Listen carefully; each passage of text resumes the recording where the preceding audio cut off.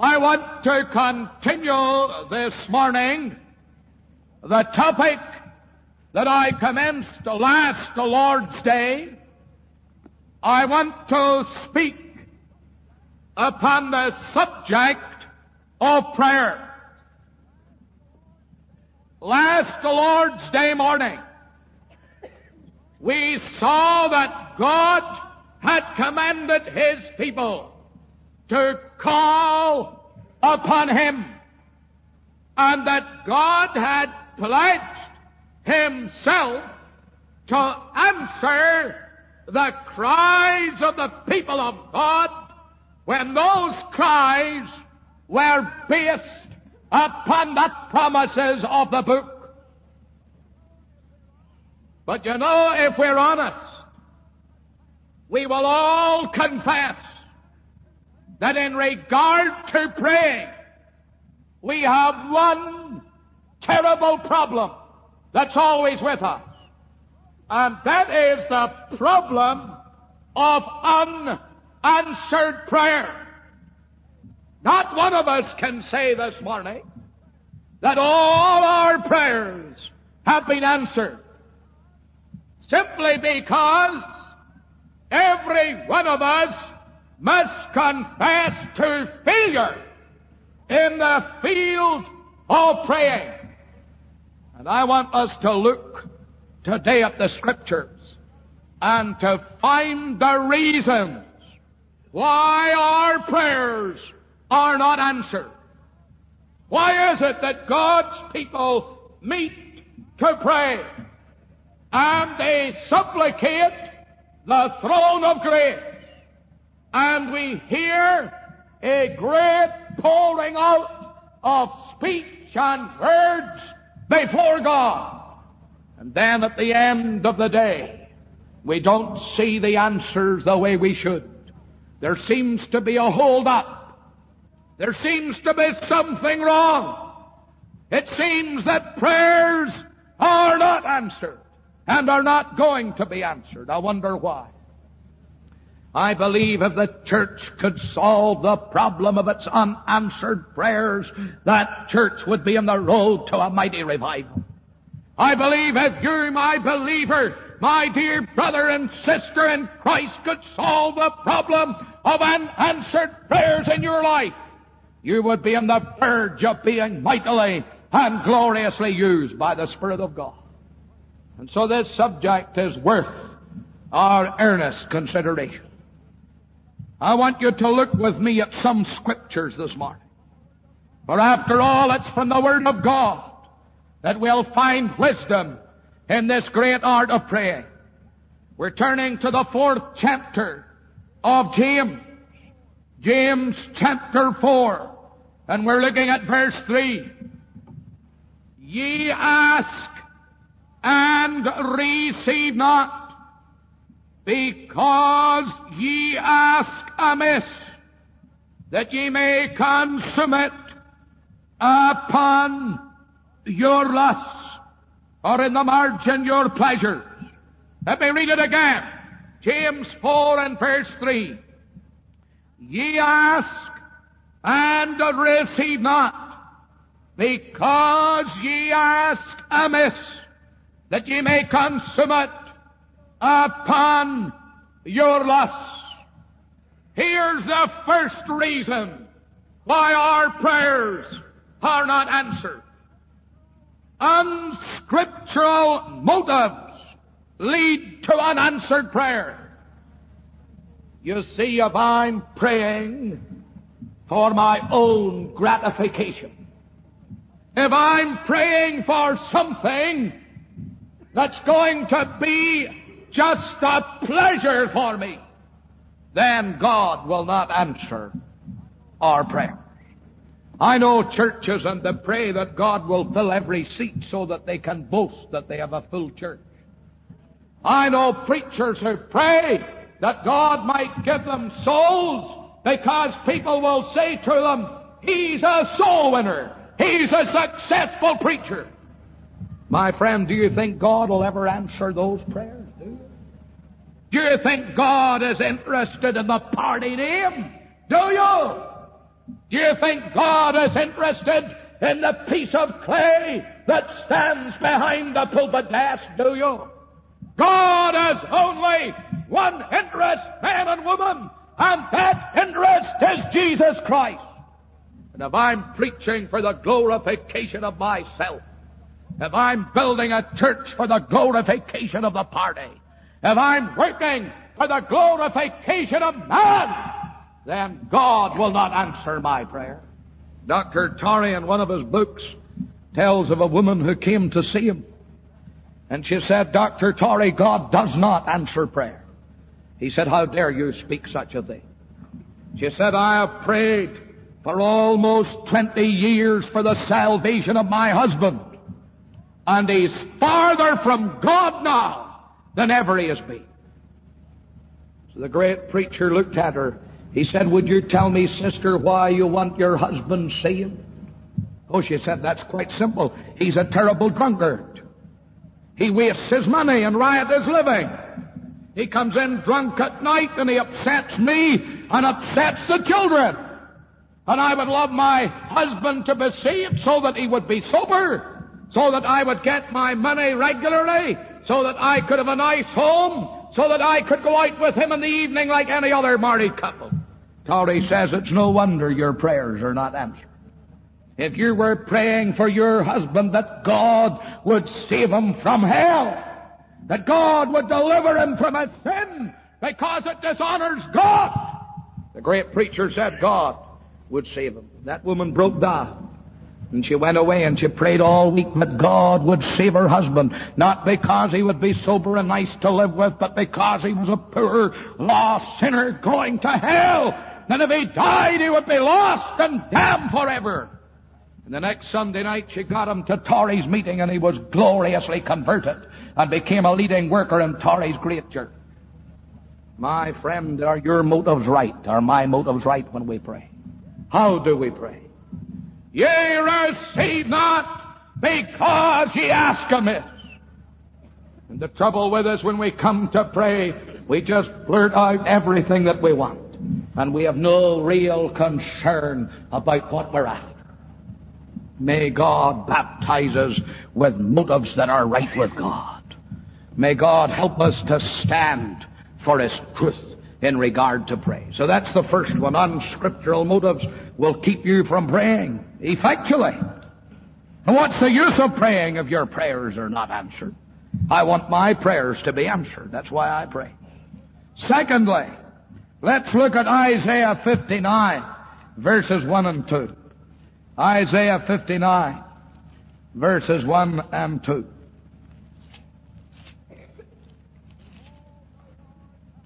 Behold, the Lord's hand is not shortened that it cannot save. Now mark it. Neither his ear heavy that it cannot hear. There's nothing wrong with the ear of God. There's nothing wrong with God hearing our prayers. But your iniquities have separated between you and your God. And your sins have hid His face from you that He will not hear. That's why God doesn't hear our prayer. Because of sin. You turn over to Psalm 66 and verse 18. Psalm 66 and verse 18. And what does it say there? It says there, if I regard iniquity in my heart, the Lord will not hear me. Unconfessed sin lead to unanswered prayer. Unconfessed sin. And if you've got sin in your heart, God will not hear you pray. My friend, except you're prepared to allow the knife of God, the surgery of God, to go into your heart and dig out those sins, those egans. Mr. Nicholson tells how in one of his great campaigns there was a hold-up in Blessing. And he was going down the street. And he called into a butcher shop. And he said to the man, have you been to the meetings? And the man said, "Certainly not. I haven't been to the meeting." He said, "Why?" And he brought out his account book.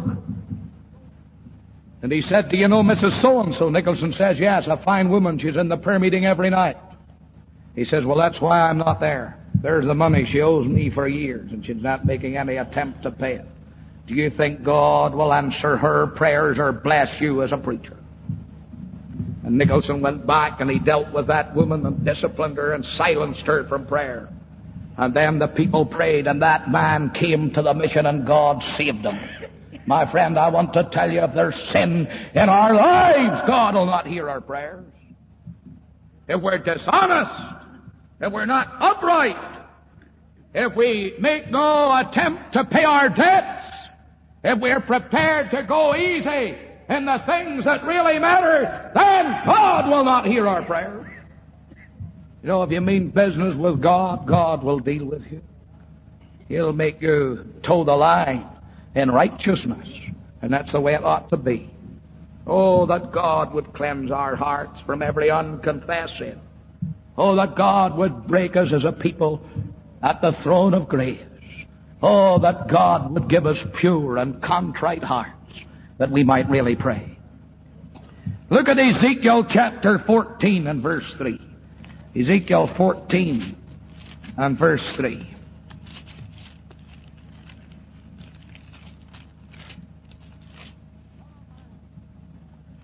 "Son of man, these men have set up their idols in their heart and put the stumbling block of their iniquity before their face. Should I be inquired of at all by them?" Untoppled idols. Untoppled idols. I wonder what's the idol in your heart that keeps you from the prayer meeting.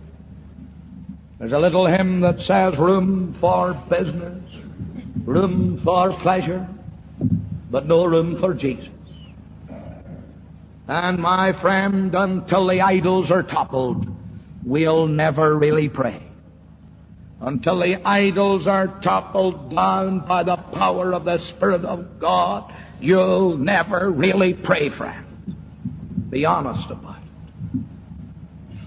Those idols have got to go down this morning. The dearest idol I have known, whate'er that idol be, help me to tear it from thy throne and worship only thee.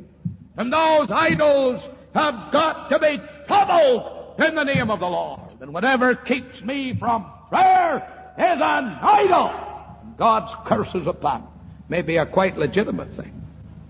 It's a right thing for a woman to have a clean and tidy home. But if she puts her home before prayer, then her home is an idol.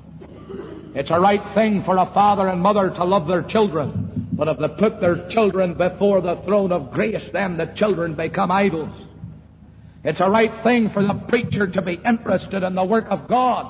But if he's so interested in doing God's work he hasn't time to pray, then God's work becomes an idol. Let's be honest before God this morning. What idols are keeping us from having our prayers answered? May God really topple the idols this morning, that we might learn the secret of praying prayers that shall be answered. And don't we need to pray such prayers today, in this sad and terrible age in which we live?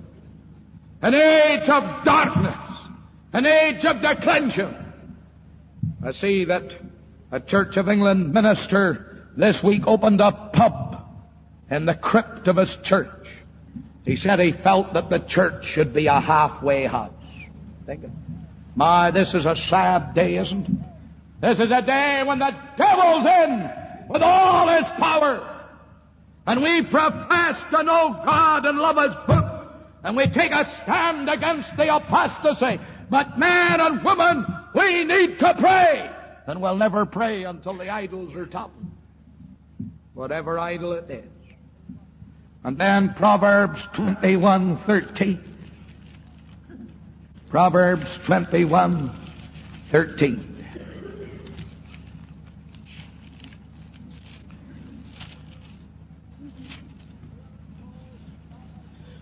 Whoso stoppeth his ears at the cry of the poor, he also shall cry himself and shall not be heard. Unsympathetic attitudes. Proverbs 21:13. That'll keep your prayers from being answered. You know, God's people need to be a soft people. We need to remember the pit from which we have been digged and the rock from which we have been hewn. We need to remember that we're only poor, lost sinners ourselves, saved by the grace of God. How easy it is to get away from that. How proud, and how hard God's people can be. Yeah. You have never stood, perhaps, in the shoes of that down-and-out old drunkard. You have never been there. But friend, if you have no sympathy for him, then God will not answer your prayers.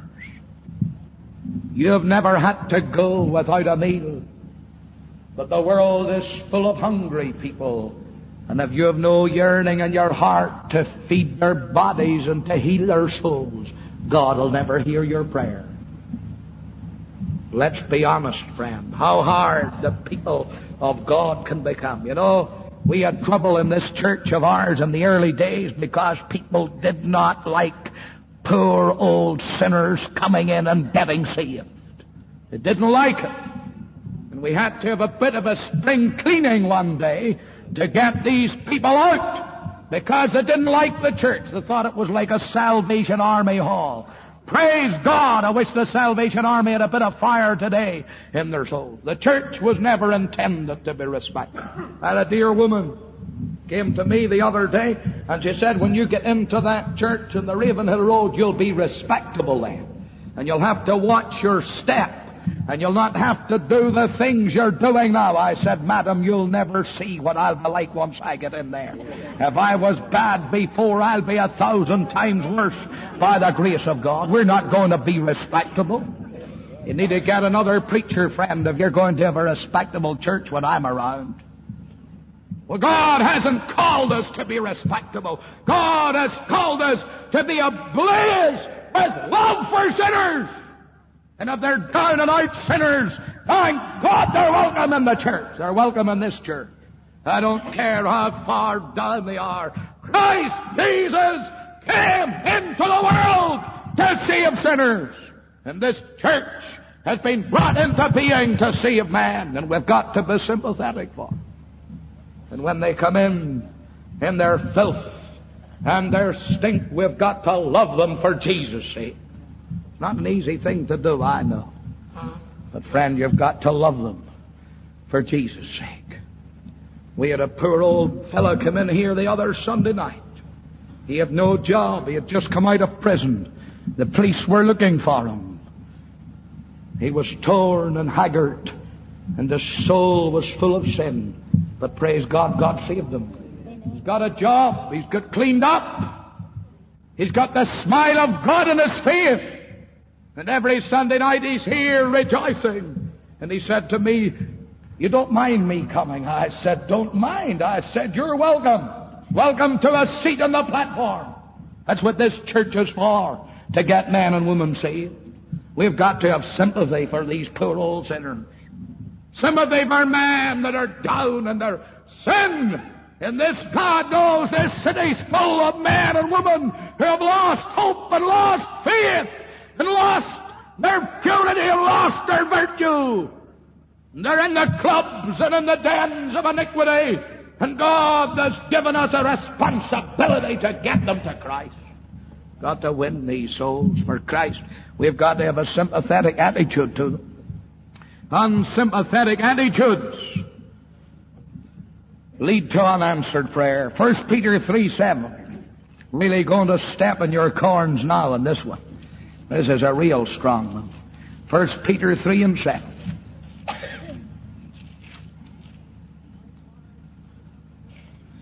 Likewise, ye husbands, dwell with them according to knowledge, that is, with their wives, giving honor unto the wife as unto the weaker vessel, as being heirs together of the grace of life, that your prayers be not hindered.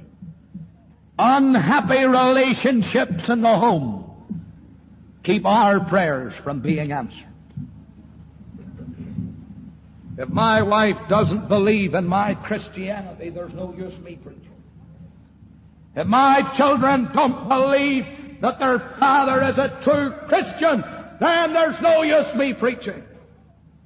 If our testimony in the home is not right, God will not answer our prayers. And many Christian homes are torn with strife. And many husbands go out to do God's work and leave their wives at home to carry the responsibility that they're shunning, and they're thinking they're doing God's service. Friend, you have a responsibility in your home first of all.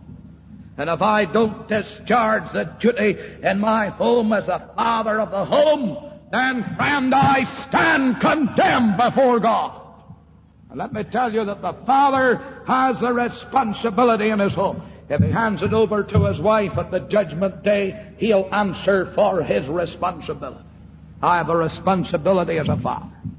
I've got to make decisions every day concerning my family, where they shall go, what they shall say, the company they'll mix with. I can't abdicate those responsibilities.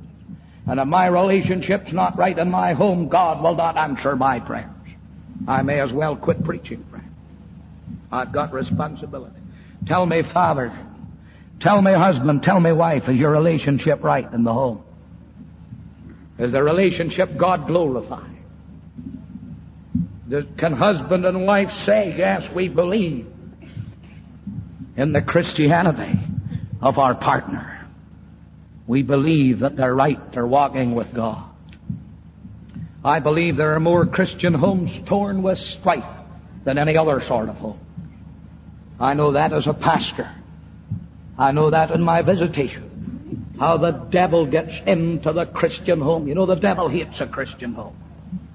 When a home's ungodly, the devil's happy. But the devil hates a Christian home. And there are some Christian homes, and it's the children that rule the home. Yeah. The children rule it. They make the dictation. And the parents, they obey. Well, I'll never obey my children, I can tell you.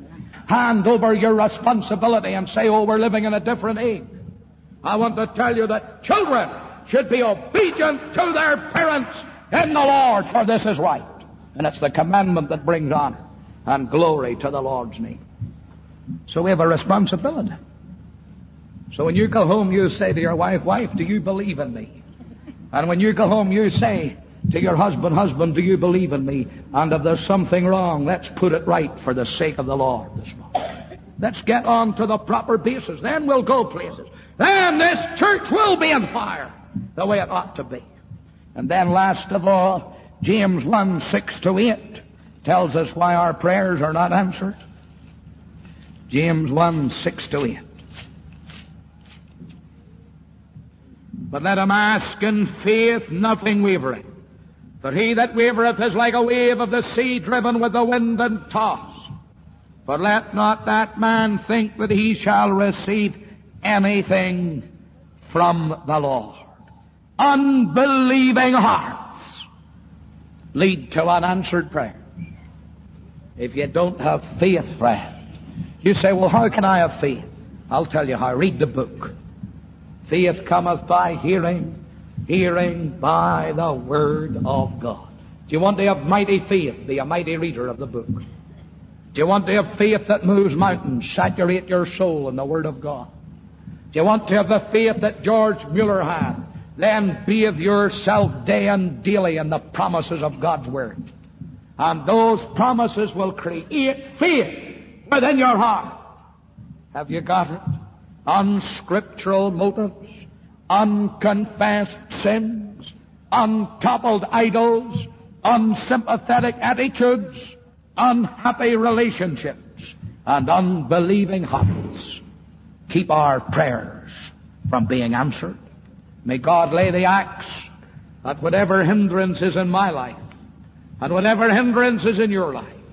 And may God help us to pray as we have never prayed before, praying in faith that God may give us a mighty answer to our prayers. The most happy man in this church this morning is the man who can say, God's answering my prayers. The most happy woman in this meeting is the woman who can say, God's answering my prayers.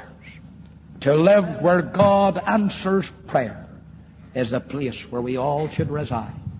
God grant it may be so for His name's sake. Let's bow our heads. Gracious Heavenly Father, we thank Thee this morning for Thy Word. And oh God, it has come down like a sledgehammer and a sword upon us. But it's good for us. May we not be hearers, but may we be doers. And may these things that hinder our prayers be put away from us. May we confess them and forsake them this morning. And oh God, may we as a people know what it is to really and truly pray prayers that shall have the answer. Oh God, answer this our prayer for Jesus' sake. And the people of God said, Amen.